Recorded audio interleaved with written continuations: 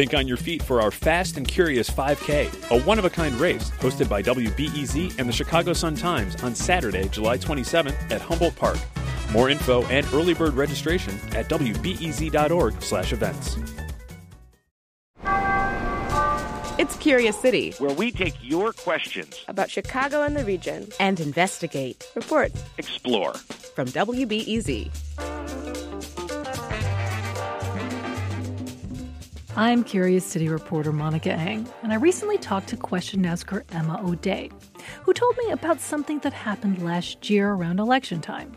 Her pal just got back from voting, and he told her when he steps into the booth, instead of voting for anyone listed on the ballot, he wrote in his own candidate that was Bill Murray. You know, from Ghostbusters, Stripes, and Caddyshack. And it made me wonder how often he in particular showed up as a write-in candidate, but really also what else are people writing in?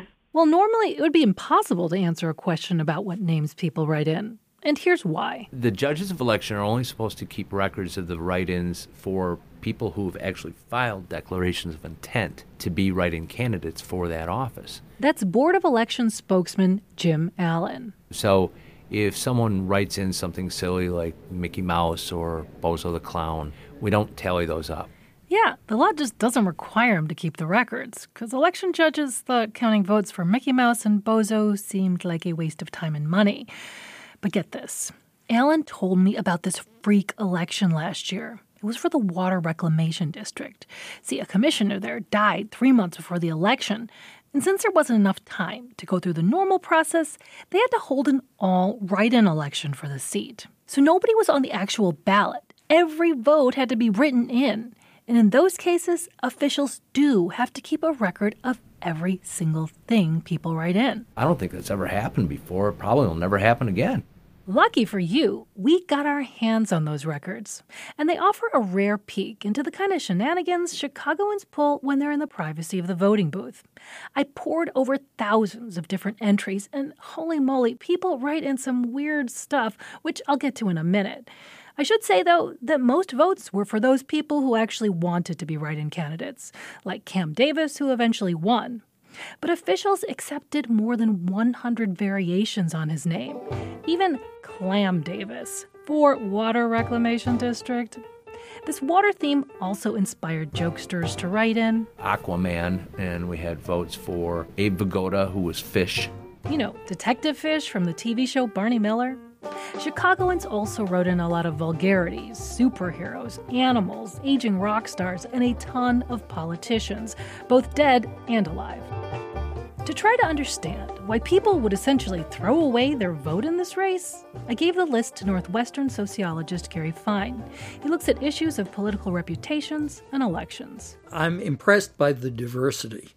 There are totally silly names. Like Will Fart, Your Mom, My Butt, and Baba Booey. There are names that are a well-known cartoon character or a celebrity. Like Stormy Daniels, Batman, Conan, The Dude, and Mike Ditka. Fine says these were people protesting the system. It's a way of saying, we're not taking this very seriously, but we want you to know that we're not taking it very seriously. But he says other write-in entries send a very different message.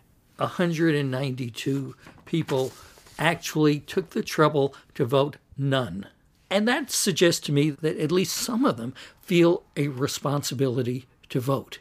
Fine was pretty confident in his readings of most of the write-ins, but one kind of baffled him. D's Nuts. I don't know whether that would be a rapper or a celebrity, but D's Nuts got 5 votes. People like D's Nuts. They do. When I brought this all back to Emma, she said she was surprised by a lot of stuff, but mostly that nobody voted for Bill Murray in the race. Still, like Murray says in the movie Meatballs, it just doesn't matter. It just doesn't matter. Hopefully, he'll take it in stride. It just doesn't matter. It just doesn't matter. Curious City is supported by the Conant Family Foundation. Alexandra Solomon is the Curious City editor. Jesse Dukes is the audio producer. Catherine Nagasawa is the multimedia producer.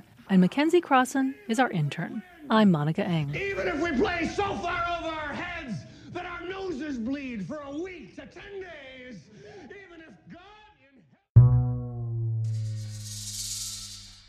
Hey, this is Jesse Dukes, Curious City audio producer. I want to let you know about another WBEZ podcast you might want to check out. It's called Public Official A, and it's a podcast mini-series revisiting the rise and fall of former Illinois Governor Rod Blagojevich. It's reported by WBEZ's Dave McKinney, who covered the Blagojevich story the first time around. And it's put together by super producer Colin McNulty. And I love how Dave and Colin treat Blagojevich's family with empathy and compassion while being completely clear-eyed and precise about how he ended up in prison. And for me, it raises a tough and I think relevant question, which is how much should any individual be punished or blamed for a corrupt system? Again, it's called Public Official A, and you can find it at WBEZ.org or wherever you get your podcasts.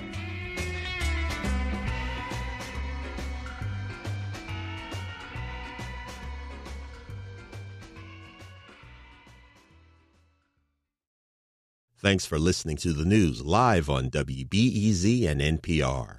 The WBEZ stream sounds great in the kitchen on your smart speaker and anywhere on the WBEZ app. Listen every day.